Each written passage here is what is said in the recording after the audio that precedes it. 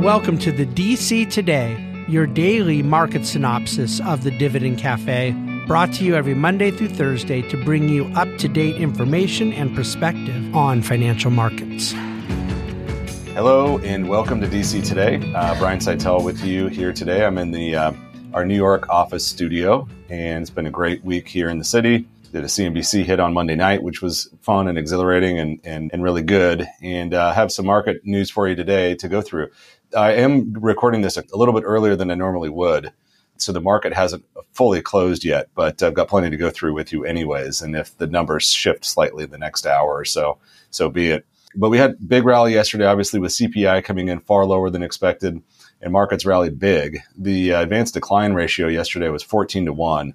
And so that's as big as we've seen in about a year. So that's good. The bond market rallied really hard yesterday as well. Rates came in a lot. And so today we had PPI, which is the producer price index.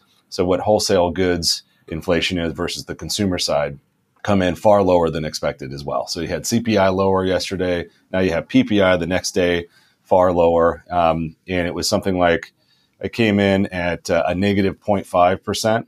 Which is basically the biggest decline we've had since the peak of the pandemic. So this is a big decline in inflation the last 2 days. It was expected to be positive 0.1, so negative 0.5 versus positive 0.1 as expected. And so stocks sort of followed suit. The market was up, at least when I typed this, 170 points. It had been floating around 120 or so most of the day. The futures were up about a 120 as well. I frankly thought we may give some of that back as interest rates moved higher a little on the day, which is a little counterintuitive. If you had lower inflation numbers 2 days in a row, why rates would move a little higher today. The 10-year was up like 10 basis points today. And I think part of it is just that yesterday was not necessarily super overdone, but it was just such a massive rally in the bond market that I think we just gave a little bit back. There was an auction in the UK yesterday on 20-year gilts, which is their treasury version, that they issued £7 billion of government bonds, and they had $93 billion worth of interest. So it's 13 times bid to cover ratio, which is huge. It means that the world, the markets are looking at bonds as fixed income instruments, thinking that rates are going to go nowhere but lower. And I'd say they probably will go lower, but it won't be a straight line. But the point is that the amount of money now that is trying to get into the bond market is pretty massive. I know our own high yield bond manager was up over 5% last couple of weeks. So the bond market rally has been pretty big. Core numbers, so the decline in PPI, a lot of it was energy, and we were initially worried about energy keeping CPI or PPI high, that energy prices would keep inflation high or sticky because of Middle East, because of Ukraine, all these different things, and that hasn't been the case. Oil has gone from 100 to 75. So the headline number on PPI was lower because energy came out. But even if you strip that out and you just looked at core, it was still lower than expected. We got basically unchanged, and we were expecting a positive 2. So again, if you're in the camp of lower inflation means the Fed's done and may start cutting rates, as most of us are, then I think these numbers are good. And then here's the mixed bag. Retail sales today were better than expected. So there goes your U.S. consumer not giving up. They're going to spend until the end. Rhymes. But the retail sales were down 0.1%. We were expecting a negative 0.3, so better than expected. And as I said here in New York, we had the Empire Fed Index, manufacturing index, come in far better than expected. So it was a 9.1% for the month versus negative 3% expected and negative 4.6% for the month prior. So more things going on in New York on the manufacturing side. It's busy here. It doesn't shock me. Big news on geopolitical.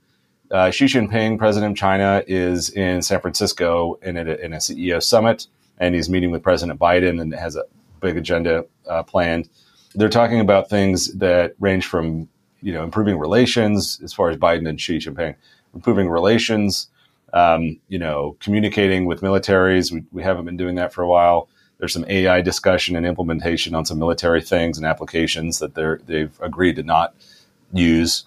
Everything from trade to fentanyl and the issues of it coming out of China and the U.S. and all these sorts of things.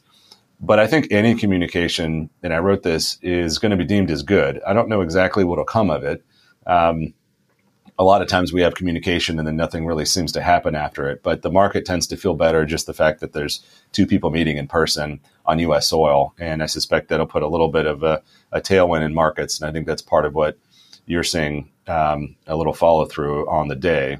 The House of Representatives did pass a stopgap bill to keep the government open. It goes to the Senate now, and that'll need to get voted through before midnight on Saturday. Otherwise, we're going to have the fourth government shutdown in 10 years if they don't. So I'm optimistic that they actually will. It's in the Democratic Senate at this point.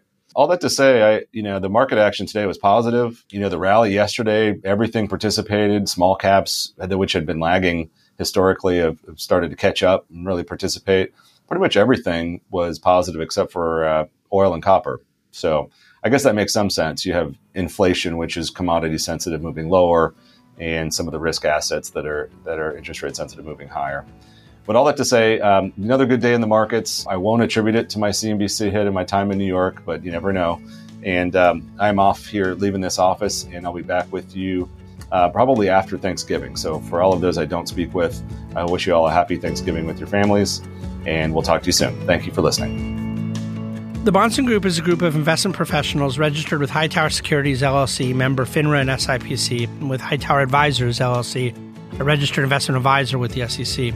Securities are offered through Hightower Securities, LLC. Advisory services are offered through Hightower Advisors, LLC. This is not an offer to buy or sell securities. No investment process is free of risk. There is no guarantee that the investment process or investment opportunities referenced herein will be profitable. Past performance is not indicative of current or future performance and is not a guarantee. The investment opportunities referenced herein may not be suitable for all investors. All data and information referenced herein are from sources believed to be reliable. Any opinions, news, research, analyses, prices, or other information contained in this research is provided as general market commentary and does not constitute investment advice. The Bahnsen Group and Hightower shall not in any way be liable for claims and make no expressed or implied representations or warranties as to the accuracy or completeness of the data and other information, or for statements or errors contained in or omissions from the obtained data and information referenced herein. The data and information are provided as of the date referenced. Such data and information are subject to change without notice. This document was created for informational purposes only. The opinions expressed are solely those of the Bahnsen Group and do not represent those of Hightower Advisors, LLC, or any of its affiliates. Hightower Advisors do not provide tax or legal advice. This material was not intended or written to be used or presented to any entity as tax advice or tax information. Tax laws vary based on the client's individual circumstances and can change at any time without notice. Clients are urged to consult their tax or legal advisor for any related questions.